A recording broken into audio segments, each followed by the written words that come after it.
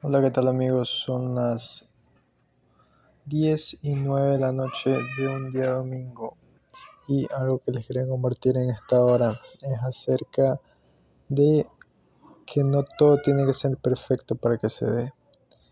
Porque, por ejemplo, algo que tuve en esta semana fue un par de ideas que quería compartir en un audio.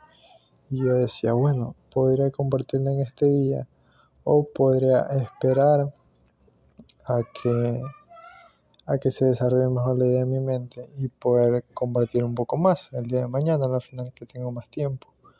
Pero uno no es dueño del día de mañana, uno no tiene control sobre lo que va a pasar al día siguiente.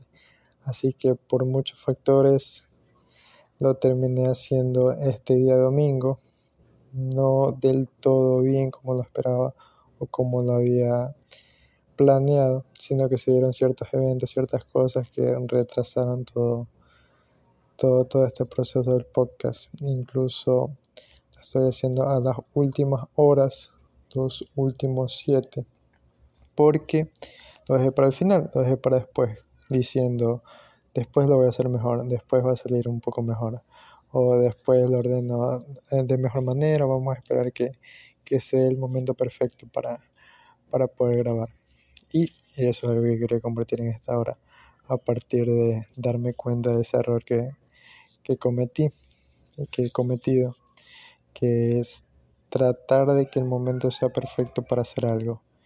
Y eso me recuerda a la frase de que no puedes esperar a salir cuando todos los semáforos estén en verde, sino que tienes que salir y a medida que te vayas topando con un semáforo verde avanzas, a medida que te vayas topando con semáforos rojos te detienes, pero tienes que salir ahora, tienes que salir ya.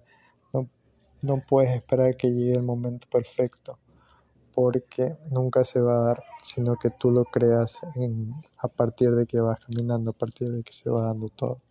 Y bueno, eso es algo que quería compartir, algo conciso, algo corto, que me deja pensando. Justamente ahora no me siento como en ese estado de plenitud o de luz, porque tuve unas discusiones, unas cosas que pasaron justamente este día. Entonces, mira, como todo puede cambiar y, y no es como uno lo pueda haber pensado en cierto momento, como, bueno, mañana todo será de tal manera, o siquiera mañana estaré vivo para hacer eso. Uno no es dueño del día de mañana y lo más valioso sería aprovechar el hoy y hacer lo que tienes que hacer el día de hoy, porque el mañana es incierto. Y eso es lo que les quería compartir, amigos. Y para mí, yo del futuro también, en el momento en que llegue a escuchar esto, será bueno recordar este momento. Nos vemos, un abrazo y chao, chao.